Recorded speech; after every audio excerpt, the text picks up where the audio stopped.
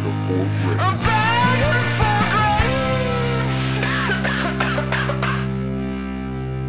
Hello, everybody. So, here is the deal with the episode you are about to listen to. It is our episode about the film Shadow in the Cloud with our special guest, Kyle Hickman. We were very excited about it, and we thought it turned out very well. But we had some pretty profound technical issues when we were recording it. So, most of the podcast is still intact, but you might notice a few spots here and there where we have to skip around and maybe cut out some content. And I hope you'll forgive us of that. The audio quality is not the greatest. We had a lot of different problems. Quite ironic, if I might observe, that a movie about gremlins causing problems in machinery happened to be our episode where we had some of our most profound technical difficulties to date. So, bear with us. We still, stand up for the content in this episode. I hope that, you can handle the issues in it. So thank you for listening, and I'll do our intro because we lost that footage. Welcome to the Cool Takes Podcast, the only bad movie podcast where the bad movies are good, actually. Every week, we bring on a guest to give a sincere and unironic defense of an unpopular or unliked movie, in an effort to successfully gaslight our audience into having bad taste. My name is Jackson McMurray, and I am joined, as always, by my sister Adeline McMurray and our good friend Keisha Rhodes. And we are also joined by our special guest, Kyle Hickman, who came on the show today to talk about a little movie called Shadow in the Cloud, which is a direct-to-Redbox World War II sci-fi adventure movie starring Chloe Grace Moretz and Tim Robinson, released in the dead of the pandemic, January 1st, 2021. So, Kyle, do you want to introduce yourself and plug your own podcast on your own terms, as well as sort of explain to us your relationship with the movie we're talking about and exactly why you chose to bring it on the show today? Yeah, first off, I love the intro of let's gaslight our audience into loving bad movies. I think that's a great premise. So I smiled during that. But yeah, Kyle Hickman. I'm a Midwest United States person, born and raised in Michigan, live in Indianapolis. Currently, I oversee the world of Munson's at the Movies. It is a film podcast that has been around for about 2 years. We have a mega list of actors that's almost 900 deep. We randomly select 5 of them, throw them on a wheel, spin the wheel, and then we cover the life and career of whatever actor's chosen and put in front of us. Bring in a variety of guests, and we cover anyone from what our last 3 episodes were: Dennis Haysbert, Jim Carrey, and who was before Jim? Dakota Fanning, Willem Dafoe, random actors from across the spectrum. And it's a good combination of informative, fun, and entertaining. And we try to weave a narrative about who they are as a performer, right? And so I'm the host of that little operation. Yeah. And so this movie we're covering, Shadow in the Cloud, is actually one that I learned about through our Chloe Grace Moretz episode. And this movie was the largest audience gap. So we do 5 feature reviews every episode, and one of them is audience gap. So on Rotten Tomatoes, what is the movie where the gap is biggest between the audiences love it and the critics don't? And this was that movie, because it's like a 40-point difference on Rotten Tomatoes. Wow. So that's how I learned about it. We covered it on that episode, and so I'm excited to talk about it a little bit further with y'all. Excellent. So yeah, I was doing a little bit of digging on this movie because we, all 3 of us, were just watching this movie for the first time, either last night or this morning. And we're all super excited about it because I've seen this thing on the Redbox interface like 900 times. I'm always going to the Redbox and checking out things I missed in theaters. And this is one of those movies that you're just like, this is like some weird Bulgarian movie that's like a tax write-off for somebody, or like who New is Zealand this for? got some money. Yeah, like shows up in a Redbox. It's got Bruce Willis in it or something, and you just like never think about it. But so I was doing some digging on the actual like production release of this movie, because it was. I'm especially fascinated by New Zealand, the New Zealand film industry. Because I took a class on it in college. I took a New Zealand film history and culture class. And one of the things that's the most fascinating about it is because they have, like, the New Zealand Film Commission is such a, like, robust institution, and they're, like, constantly producing so much of their own content for their own markets in the country, that there are these movies in like every once in a while there's one that kind of crosses over, but there are these movies that exist that's just like because the director of this movie, Roseanne Ling, directed a movie which was just called My Wedding and Other Secrets, and it's like a romantic comedy that was sponsored by the New Zealand Film Commission, and it was the highest grossing movie of 2011 in New Zealand. Like, like a soap. Sounds like a soap or a Hallmark right movie. Yeah, and they just have their own, like, not that they don't get other movies, but they just have their own like ecosystem of film where you just hear about like some random thing, you're like, I have no idea what that is, I've never heard of it, and they're like, well, it made $3 million opening night in Auckland. Great. Yeah. So but that's this director, Roseanne Ling, and I guess that this script came from it was just a Max Landis script that was just flowing around, which was like such a weird, because I didn't know that as I was watching it. And I was just like watching this movie. I was like, yeah, like I knew who the director was, and I was like doing all this thing. And the credits, they had that like big, like cheesy curtain call. And I'm like, this is incredible. I'm loving this. And then it was like written by Max Landis. And I was like, oh, fuck, wait, no. Go back. What happened? And I don't know what exactly happened that this Max Landis screenplay had to like go through like 4 different production companies and like New Zealand like national funds to like get made. But apparently it started before a lot of his Me Too issues, to put it lightly. And it was rewritten really drastically after all of that. Apparently it was a Max Landis script that the director, Roseanne Ling, took and rewrote after he was sort of booted from the project. But the way that SAG or Writers Guild rules work, he still had to get the solo screenplay credit on it. But here's like what I think is the most fascinating is that it was just like, you know, it came out during like whatever version of the Toronto Film Festival they had in 2020, where it was all like at home viewing or whatever, and it got like some like, you know, a little bit of buzz, some like mild accolades, and then it got picked up by Redbox. Like Redbox was the American distributor of this movie. So I think that really did a lot for like how much this movie is sort of ignored and generally not liked, is because I think it just, and like it's got that like horrible poster with just like her like walking towards the camera, and you're like, this just looks like a Bulgarian Bruce Willis movie. Like this looks like a Redbox movie, which is, I kind of think, a big part of the reason why people didn't quite give this the attention that I think it deserves, because I think it's really good. Oh, it's so good. So good. This is like 100% my thing. I love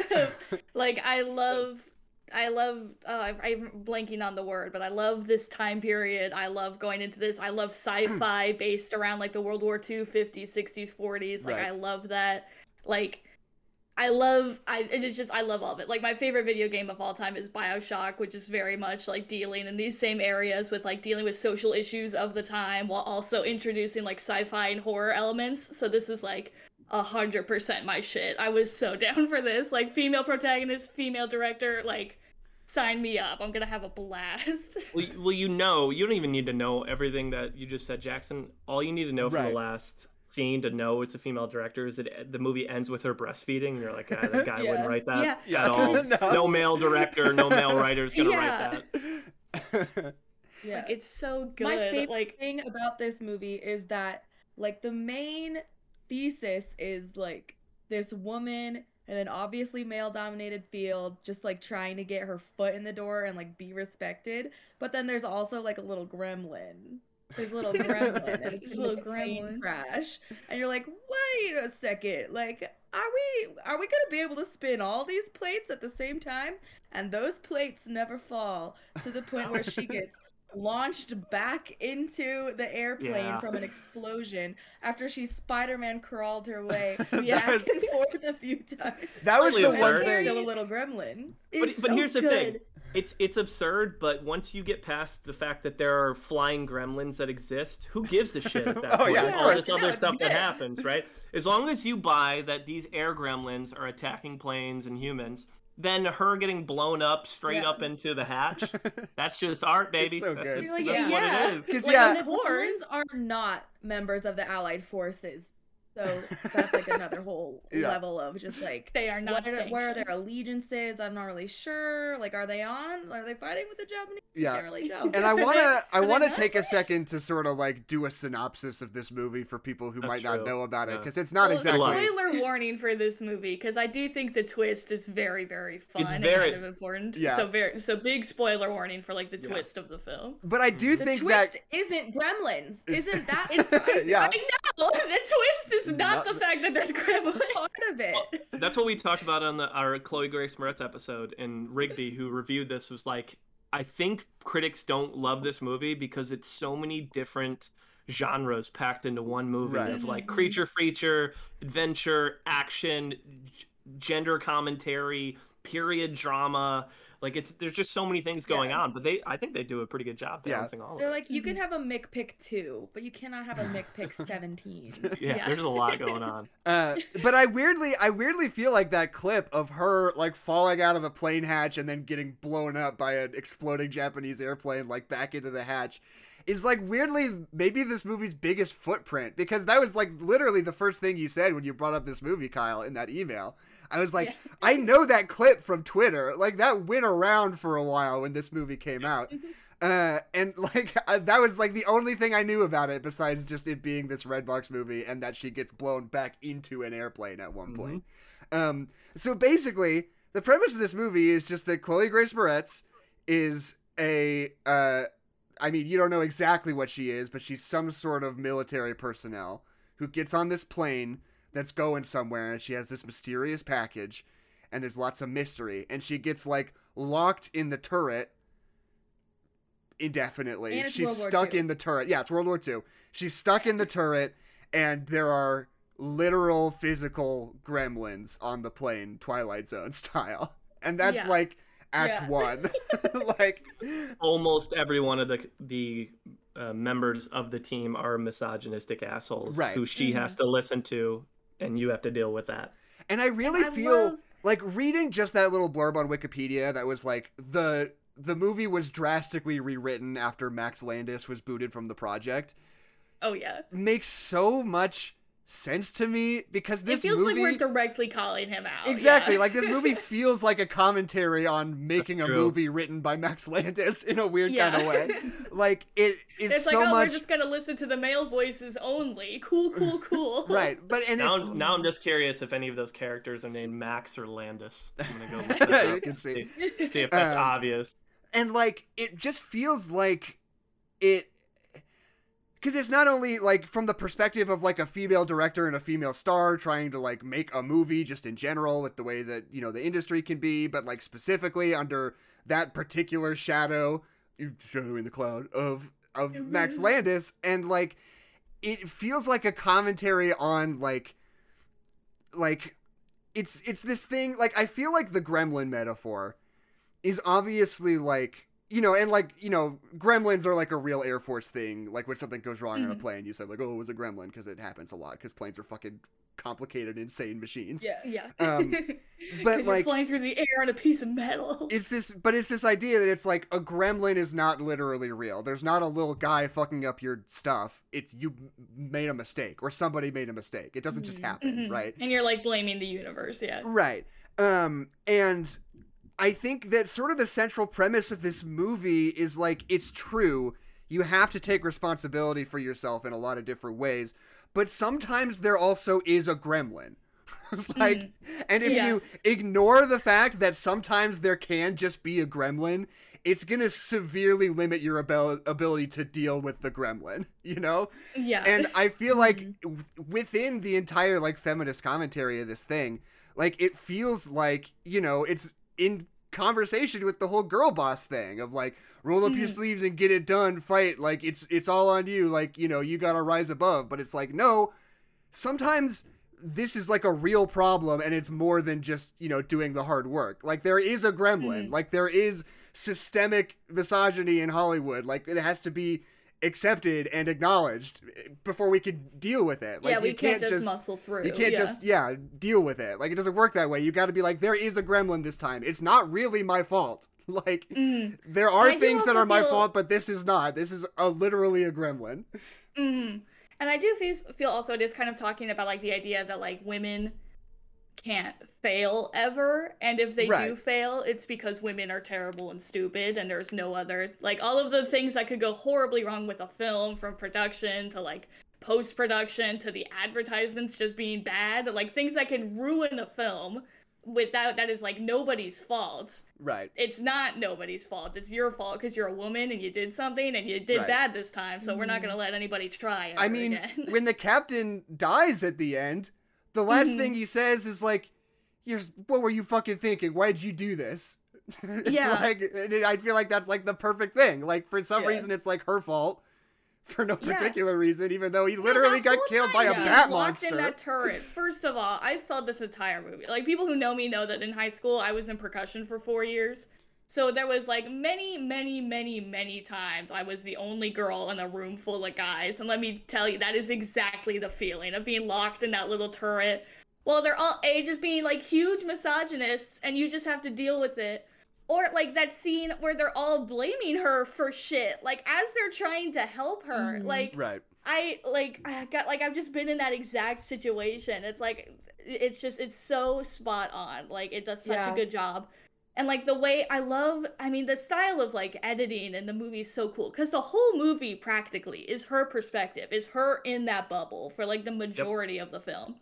And it's so claustrophobic and scary and terrifying, and you just like feel that pressure as she's cramped in there. And like, I love how you can only see the guys' faces like when they're introducing themselves, or like when you can hear them like doing things, and then we have like these flashes of them like in the dark with these like bright lights on them. Like, it's so cool. It's so good. It does such a good job of giving you that feeling of like claustrophobia and danger and anxiety and fear, like in this little bubble. Like, it's so good. It's so good. The filmmaking certainly forces you to like fully be in her shoes in that experience, in that claustrophobic moment, like to the point where she shoved her finger through to keep it closed. I'm like, oh man, I can almost feel my finger breaking while it's happening. I do think, or no, go ahead, Kyle. Oh, I didn't know. I'm just freaking out. Broken fingers. But I know other thoughts. Like, I do think, like, if I were to, like, you know, pick apart this movie, obviously it's not a perfect masterpiece. I think, like, I really do think that the special effects kind of tie this movie down a little bit. Like, it's very ambitious. You can kind of, like, see the budget. Like, it's super ambitious with all these things it's doing. And these, like, sequences are really well directed and really effective. Like, when she's using the fucking bullet holes in the plane as, like, handholds to, like, crawl along the bottom of it. It's such a wild thing. But it sucks that you have to kind of be distracted by the quality of the green screen in it at the same time, you know? Because you're like, this is the craziest thing I've ever seen, and it's so cool, but I can't also not see that this is Chloe Grace Moretz in a studio in Auckland somewhere, like getting a wind, like a fan blown on her at the same time. It's just kind of a bummer. I wish we could go back. I wish we could go back and give him an extra $20,000. Just get like the best green screen. Some better lights. Well, like, are we gonna talk about the package? Because that's where I lost some of my, like, that's where the suspension of disbelief got a little rattled, if I kind of will. like that. I kind of like that. You mean when it's falling around all over the place? I just like that they're just like, listen, there's this box that's got a baby in it. We're going to check in every once in a while. I'll be like, baby's still good? They're like, yep, baby's still good. We're going to be like, sick, that's all we need. It's just so funny because, like, scrambled. This baby's it's full on scrambled, and every time you open up the, like, it's box like perfect or the and bag, beautiful. it's like the same exact shot of him being like, and then at the very end, he's like, oh, I'm fine. Like, he starts crying at the end. You're like, sir, you fell out of an airplane today. It was a sedated baby. They did say that. They did tell you that. This is true. So at the very end, I mean, I don't know. It didn't ruin my suspension of disbelief as much as Dune did. Weirdly, as soon as Dune told me that the mom was pregnant. And no, the mom is pregnant in Dune, and then she gets into like 3 helicopter crashes, and then has to run across a desert, and then her husband dies. I'm like, that baby's fucking dead. Like, don't tell me this lady has a baby. I know that she's got plot armor or whatever, but like, she's not having a baby. That baby's dead. She's been in like 4 helicopter crashes.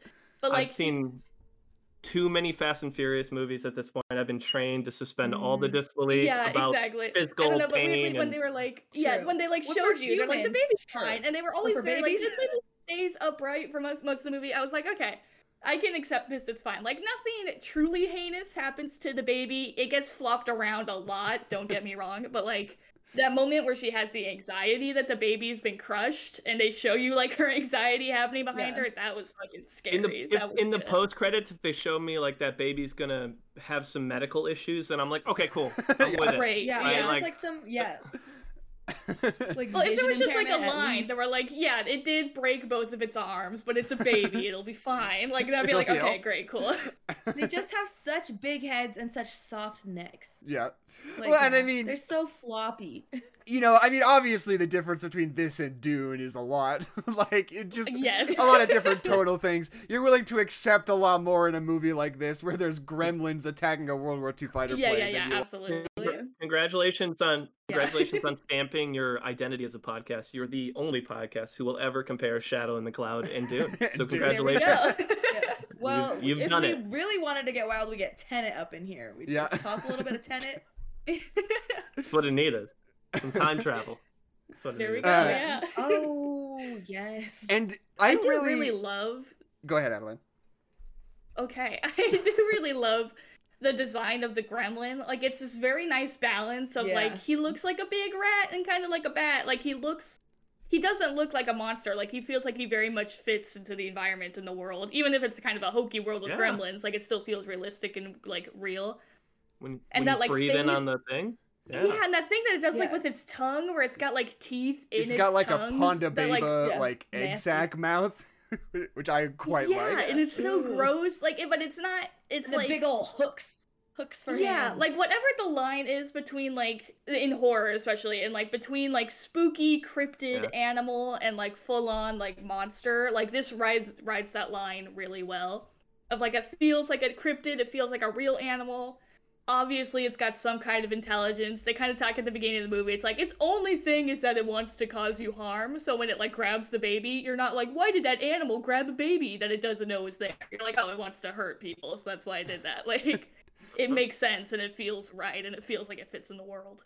Kept trying to kidnap children that whole movie. It did. That's what it was like, I'm here for the baby. Yeah. I know what's in the package. Those dudes don't, but I know what's He in can there. smell it, and he's Smell like, it. oh, Can that lady's smell gonna it. be real sad if I drop this baby off the plane, so he just goes to stand.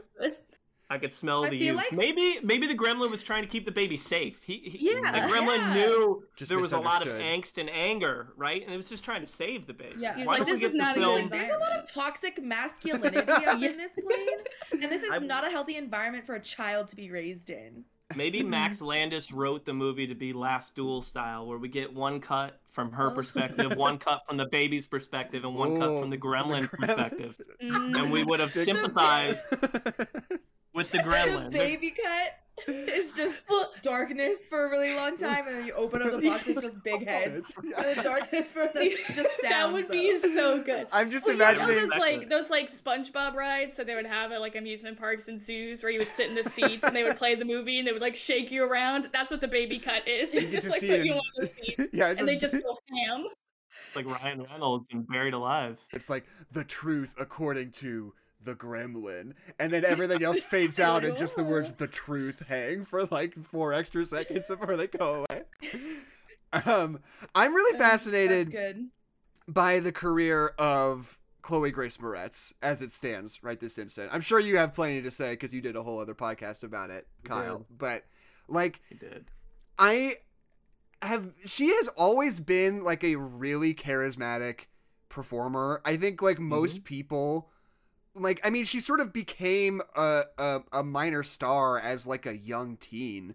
Like, I think Kick-Ass and like her role on 30 Rock were like the two big 500 things. Days of Summer. Was she in 500 Days of Summer? I haven't seen that Yeah, one. she's the little Yeah, sister. She plays the sassy. Well, she plays like a therapist to Yeah. JGL in that movie, Huh. essentially. Right. Oh, I think I have heard about. Yeah. So, but like, She's like, you dumbass, and she's like 8 years old. That's why it's funny. gotcha. Oh, that's right. Yeah. I love She's precociousness. like summer is trouble, avoid at all costs. Is essentially what she was trying to tell him, but Yeah. you know, he wouldn't listen.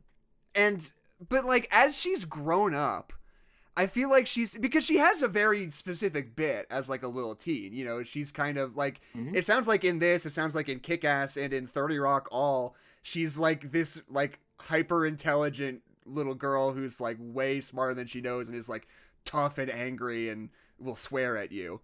It's like kind of what she's been doing. Mm-hmm. But like as she's grown up, I think she's having a really hard time like figuring out where her spot is. Because like I was aware of her in like Greta and like Miseducation of Cameron Post, where these are like very like small sort of serious dramas where she's playing sort of like, you know, very like introspective like young adults. And then this last year, it sounds like she's just kind of like throwing whatever against the wall to see what sticks. She's doing like a big period World War II action movie, Tom and Jerry, where she's Mother just Android like, just came out on Hulu. Mother Android? Yeah, it just came out on Hulu. I'm not aware of that one. Oh, Yeah, it's it's brand new. What's it about? Like what is she doing in that one? In a post-apocalyptic world rocked by a violent android uprising, a young pregnant woman and her boyfriend desperately search for safety. So survival flick, Nice. 42 Metascore, 4.1. So it hasn't been received well. But Right. yeah, her career, it's, you know, she's been in some big horror remakes like Carrie and things Right, like that, yeah. and obviously Greta being a horror film. Suspiria was really good. Her role was pretty important to that movie. She's tend to pick some more like social justice-y, you know, more types of roles like Cameron Post and things like that. But given her age, she's a star. You know, she's done quite a bit for her age at this point in her career. But she's definitely trying some different stuff, right? She didn't do a lot of comedy early on. Tom and Jerry's more of a comedic role. How did I not know that Chloe Grace Moretz was in Suspiria? I like that movie a lot. Somehow I totally blocked out that was Chloe Grace Moretz this whole she time. bookends the movie. Right, yeah. Essentially. But Anyway. not a huge role, but important to the Right. story. And she's got a tricky like face and voice where she Right. just like sounds and looks like very young and very innocent. Yeah. And that can be really tricky. Speaking as someone who can pass as a middle schooler sometimes, it's like there's not a lot you can do to like change that. Other like if your voice is the way it is, then if you're only 5'4", you know, you're gonna get outgrown by some 12-year-olds sooner rather than later. And the quicker you accept that, the better. And I think she's really So that good is a tricky spot. in this movie, in Shadow of the Cloud. Like, I mean, the whole thing, I mean, the first half takes place entirely in this little bubble. Oh, the movie is absolutely on her shoulders. Yeah, Like if her performance wasn't good, this movie would not be able to stand on its legs. Yeah. Accurate. And she just has to like carry it. She just has to like be the entire movie for the first half. But like, and she totally rules at that. But I can't help like at the end when she's like climbing around and like fighting guys and doing this stuff, just her voice, she has such a hard time with like genuine, sincere like anger and like intensity, you know? Like at the end of the movie where she's like, everybody get down! You're like, hold on, I'm not sure if I would. Yeah. I mean, maybe it's part of, you know, sort of the thematics of Like, it that you don't take her Sigourney Weaver seriously, moment but at like, all. yeah, she's trying to have her like Sigourney Weaver moment, but you're like, I don't know if I would respond to that order. Like that just. Like... I did have this thought though, where I was at the beginning of the movie, she's using a British accent. Spoilers. And I thought this sounds like one of those fake British accents where it's like not any real thing, and they should have helped her with it. And then you find out it was a fake accent, so it was her acting as someone using a fake British accent, so she would have used a bad British accent. I was like, this is genius. This is so genius many work. Like So she's a many good layers. actress. And like as you're brainstorming like these different reveals and these different like reversals and twists that you can play out that take place entirely inside of an airplane, like this tiny airplane. like having the reveal that she's not even using her real accent about halfway through, I think is such a smart one because it just has such an immediate and profound effect on like the movie. And it like, you know, connotes a lot of other bigger secrets and things, but just on a fundamental level, it changes the way you're watching the movie in a way that I think is like really fun. And they're so good at like finding these angles to be like, okay, so now she's trapped in there. Okay, so now they're finding out her thing. Okay, so now they're not taking her seriously when she can't get out of the thing. And then like the big twist where you just hear the baby noises coming over the walkie-talkie. It's like such a perfect like linchpin moment. That's so fun. And the way that they handled the package. And she's going with the baby daddy. Yeah. Wade. Baby daddy is on the plane. Yeah. Oh, So good. And like I love the way that they handled the package, like film wise, before we figure out what's in it. Like we do all those cuts of like her in the package where she's like thinking we see the package, or like the way that we like keep like looking at that air vent on the package. Like what is that? Is that a radio? Is that an air vent? Like what is that? Like because it's just you trying to fill in the gaps of what could possibly be in there. Right. And the way we've already taken a supernatural tone. I mean, with the like synth music and the bright lights, like, and the fact that there's a gremlin on the airplane, Yeah, you're like it feels what very could this 80s. it could be fucking anything in there. And when they're like, maybe it's a mind control thing, you're like, oh, maybe it might be. And then when you open it up and you're like, oh, they've just been accusing her of shit because they're assholes. Maybe it's an the whole incense time. for it's just gremlins, a baby. Like it's so good. A gremlin lure. She's Team Gremlin. So this was my second time. There's a gremlin in there. Like this is my second time seeing it. I think for me, knowing all the twists and turns, it was fun to rewatch it and to see all the little things, the little trails, like to your point, seeing the air vents, right? Like I knew what was in there. So I was able to pick up a little bit more on the hints that the filmmaker's giving you along the way about what's coming. So that was really unique, knowing that she's bringing her child on board, knowing that Quaid is actually the baby daddy for her, you know, the foil for her marriage, and knowing that she's going to whoop the shit out of a gremlin at the end. Like that was fun. That was I love that. That was the scene so only much. time I was like, oh, the CGI for the gremlin's not great. And I get it. That's a hard one, unless you've got a big budget to make that look realistic. But when she beats the shit out of that gremlin and shoves its claw right through its throat, that's when I knew. I was like, oh, I fucking love this movie. This movie's great. It's so good. Because that whole scene is just like, yeah, kick his ass. Like, that's just that whole scene. Yeah. And I love that they let us have that. Plane crash. She's like, ugh, just another Tuesday, I guess. Gotta go beat up this gremlin, kill it with its own claws. Gotta go punch Well, the he's like, shit. before she goes to beat the shit out of it, Yeah. she's just like, all right, hold my things. Give me a second. And the gremlin's like, not even like, I'm going to fight this bitch. Like, no, Yeah. I'm getting away from her. She's going to murder me. Oh, man, what a fun moment. And then breastfeeding to I finish can't it wait out. to see Like, the it was point like, of view. do your mom thing, girl. The gremlin point of view movie. I See know. how that fight scene is from Just his get beat to perspective. death.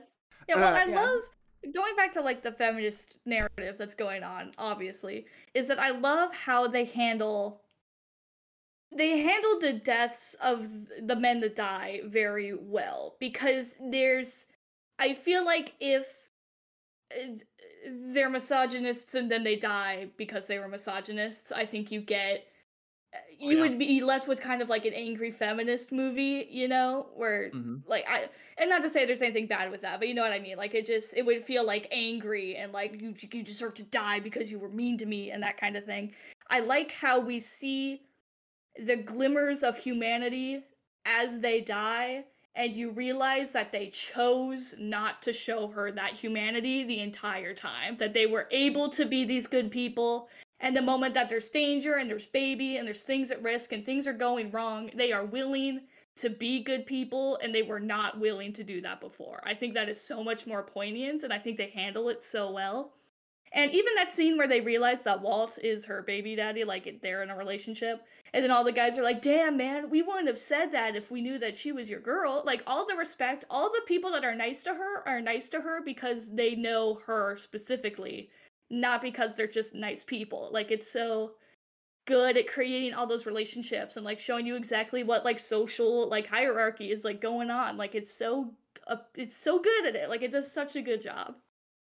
I think that there is something too about like the way that systems oppress already oppressed people, where like technically what she did wasn't cool, like it wasn't legal, because she forged a bunch of documents and lied to a bunch of higher ups in the military, and then, you know, came clean about it. But that was because of all of the things that had been happening to her previously, where she had no other choice. Like, this is the only way that I can see forward how to like raise my child without dying, without like literally being killed. And then he was like, doesn't matter.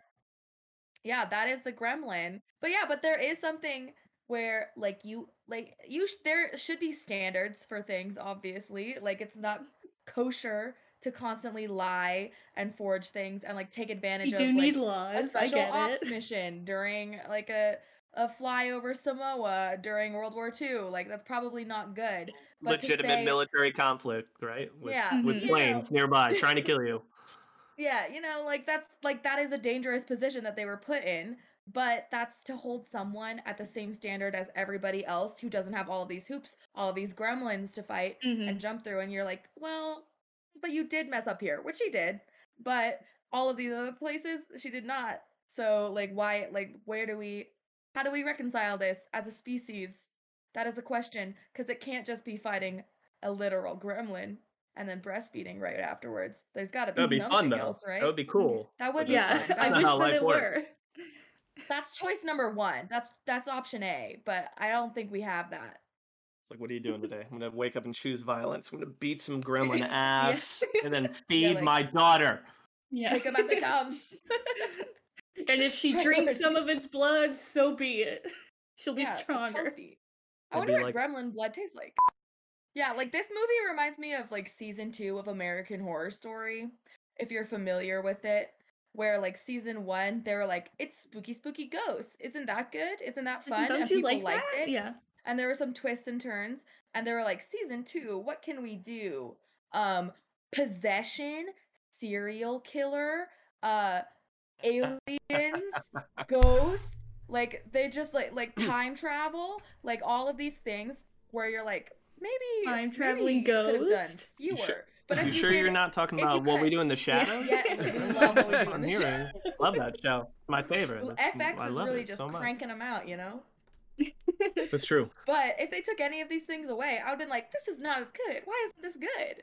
And the reason why is because it needs to be that way. This movie needs to be this way. It's better. Better like that. Yeah, and I feel like, I don't know, it feels like two like contradicting conversations, and of course they're probably being had by different people on the internet, but it's the internet, so it all seems like the same voice shouting at you. But like the conversation that we always seem to be having of like, oh, there's no new content in the world, like everything's just old stories over and over and over That's again. dumb.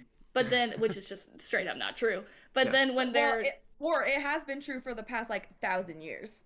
yeah, or it's always been true, both which is and another thing. neither. But yeah, Like all of our stories come from the same core myths, right? It's Yeah, just different exactly. variations of them. The superhero archetypes are very obvious. yeah, Yeah. heroes They're drop adapted all that culturally. stuff. Man Yeah. versus man, man versus nature, Yeah. girl Shout versus out to gremlin. Joseph Campbell.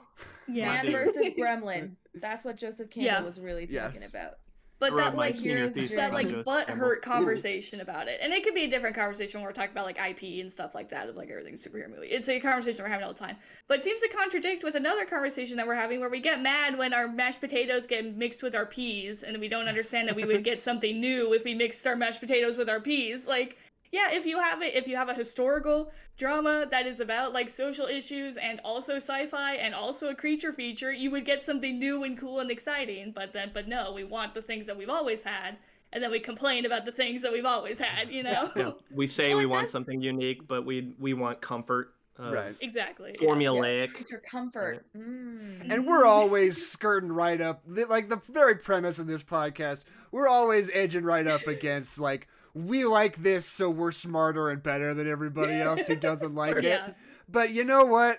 Sometimes it's true. You just gotta deal with it. In this case, the critics don't know what they're talking about. Exactly. They're all Yeah. morons, and we're much smarter Well, than them. but that's well documented. Think of how critics treat comedies. Like some of the best comedies of all time, they're like, oh, it's smut humor. I'm like, get over yourself. Fucking get a Yeah. sense of humor. Like, come on. Yeah.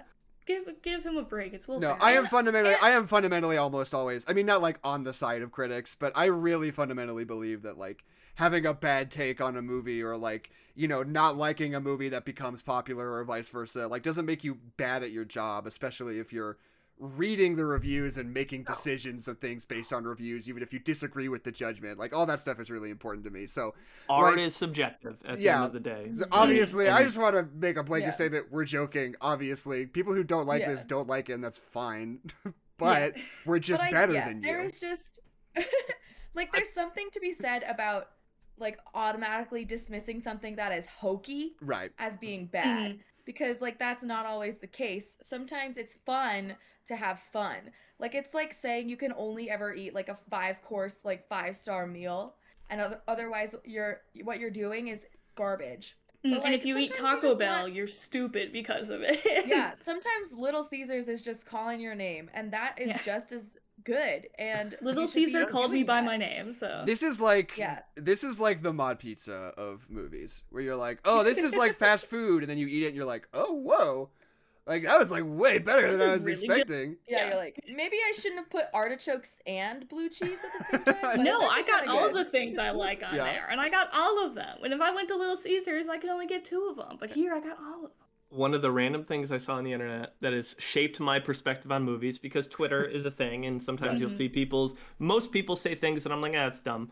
But sometimes they say something smart. And my favorite thing I ever read about movies was judge the merits of a film based on what's its goal and does it accomplish its goal. Right? Versus whether or not you like I'm not a big period drama person normally, right? Like, it's something from the 1780s where women are being subjected to a bunch of bullshit and people lose their minds over it. I'm like, I don't enjoy watching this. Like, you barely have any rights. So why would I? But I get, like, at the end of the day, it's not my style, but I can recognize that the filmmaking was good, right? Like, Spencer is a perfect example from this year, to where, like, I think it's a very, very well-made film, and I think Kristen Stewart is phenomenal in the role. It's just not really my thing, right? Yeah. But I can separate the difference between I liked it subjectively versus it's a good piece of art, right? Come on, another example. I did not like Come on.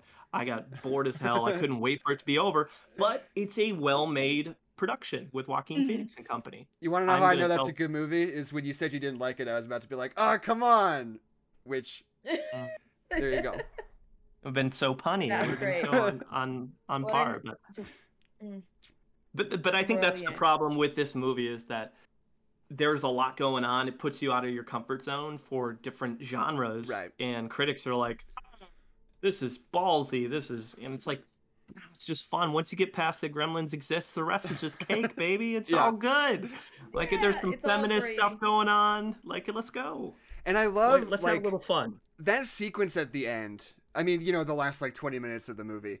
I don't think we mentioned, this movie is, like, 80 minutes long. Like, the credits roll on this thing at, like, 79 minutes and 30 seconds. Beautiful. Like, you're in and out so good. And, like, but those last, like, 20 minutes where they're, like, fighting on the plane, and you've just got these, like, holes underneath them all over the place. Like, they just give you these moments where they're like, there's a big fucking hole in the ground right here, and you're just constantly aware of it. You're like, yeah, they could fall right through that thing at any moment, and it's all you can think about. I think it's so smart. Have you guys seen Shiva Baby? No. It's on HBO Max. It came out earlier this year. It is like an hour and 20. It's like an hour and 19 minutes long. It's about a Jewish girl who goes to a shiva, and her sugar daddy shows up, and it's super awkward, and it's her, like, dealing with the situation. And then I just watched House of Gucci last week, which was like 2 hours and 40 minutes or whatever. And you could fit 2 Shiva Babies or 2 Shadow in the Clouds. And I'm like, man, we need more movies that just, like, tell the story. Like, I don't need all that. Oh, man, she gone. We lost Adeline. I just went on a road trip, an accidental 21-hour road trip to get to Calgary. It's a long story. But my sister and I were measuring it out, like, how many House of Gucci's do we have left? Like, we've driven one House of Gucci. Like, we have, like, one House of Gucci and like the credit or the coming soons. Like, that's we've done 3 House of Gucci's so far. That was your measurement right there? Yeah, and it was actually kind of helpful. You guys should watch Shiva Baby. If you like awkward situational humor, it is overloaded with it, and it'll be right up your alley. And it's only an hour and 20. It's great. And butter. Oh, it's great. The bread and butter. Yeah, sorry, my whole computer like went black. Plugged it in, unplugged it. It like came back on. Decided to update everything, and now it's fine. I guess I don't know why it did that. You're saying it would be so on par to blame Adeline for it, knowing it's really the gremlin that is her computer for our podcast. Big going to shit. Yeah. Let's go. Welcome to the Age of Adeline. If I knew it was your computer, The Age of Adeline. That was also a movie. I like the concept of the shadow being this thing that is there, but you can't really pick it out, right? Is it an airplane? Kind of gets to the metaphor. Is it a gremlin? Yeah, gets to the metaphor that you were talking about something causing problems, just not being able to really identify what it is, so your biases kick in. Yeah, no, I really, really like this movie. Like, as soon as I was done watching it, I like texted all my friends. I was like, "Yeah, you gotta watch this movie because it's just 100% like what I am into and about." I was so excited about it, and like I love I love that it's so short too. Like it's so sweet and to the Mhm. point that like you just like sit down and you just like absorb all of it and you're just like, oh hell yeah, that was great. Like it's really good. It's so good. I'm so happy that I watched it. Yeah, it's full throttle. I love all of the twists and turns. I think it's got a good poignant thing. I think the one thing that the carryover, this is my theory, of the Max Landis script is calling the package instead of like cargo or something, was so that they could make a bunch of package jokes. Like, Mhm. I've got a Mhm. package for you, little girly. Ha ha ha, it's my penis. Mhm. Mhm. Isn't that funny? Like, I think Right. that's where I was like, I see a little hole poking through. Yeah. That's pun intended. Yeah. But And yeah, you know, that's neither here nor there. It doesn't really make a difference. You're it's allowed to one have of- those theories. it's one of those things. It's like you'll never know. You like to imagine, Yeah. like it's just thing you like to imagine, like, oh, there's probably not really anything left of it, but like maybe the harsh reality is some of the really good ideas were Max Landis ideas, or maybe they weren't. Maybe it really Yeah. was like rebuilt from the ground up by what's her name, Marion Ling, but Ling. like. You just never know. You never know, and it doesn't matter. All that matters is came Yeah, out you'll just have to wait to ask God. pretty dang good. You'll have to- Ask how much of the Max Landis script was left. Who really killed John Benet Ramsey? These are the questions that we will have to ask. We save. So many mysteries, so many true crime mysteries to It's solve true. there. It's true. Did DB Cooper survive his jump? I don't know. Yeah, I don't know. Does anyone know? I just don't know. The truth is out there. Is Without a Paddle a true story? I don't know, guys. Yeah. We No. don't. No, there's no way of knowing. Do you I got think God's DVDs. just like sick of it? You think he's like, you guys can ask me one question, and if it's about John Benet Ramsey, you're going to hell. Like I don't care anymore. I'm done. Yeah. I just want to know my- so badly though. My final thoughts on this, I really enjoy it because I went in with really low expectations the first Right. time I saw it. And so I'm careful not to tell the world it's great. Like I want people to go in. I think if people think it's great, they go in, their expectations and result might be a little bit different. Mhm. But I just want people to see it. So whatever, who cares Yeah. at that point? I think Just it's see fun. it. Yeah. But my grandmother's name was Maud, and Maud is not a name you see very often in popular media, and so I Ain't kind of have a Maud. soft spot for it with her Mhm. character named Maud. So that's fun for me. But I'll leave you with this. For the folks that watch this or like interested in Chloe Grace Moretz, I'll give 5 other roles that I think are worth checking out with her. Some are leads, some are supporting roles. Number 1, Laggies with Sam Rockwell. It's a great indie film with Keira Knightley. Fantastic. Chloe's great in that. Check that out. I think her character in Dark Shadows, even though the movie is not great, I think her character as being like a dark teenager werewolf is fantastic. I think she does a wonderful job in that. Let Me In is one of her big ones that a lot of people that's a haven't great seen. movie. We didn't mention it earlier, but So Let Me good. In with Cody Smith McPhee is a fantastic vampire film to check out. Highly recommend. Hugo.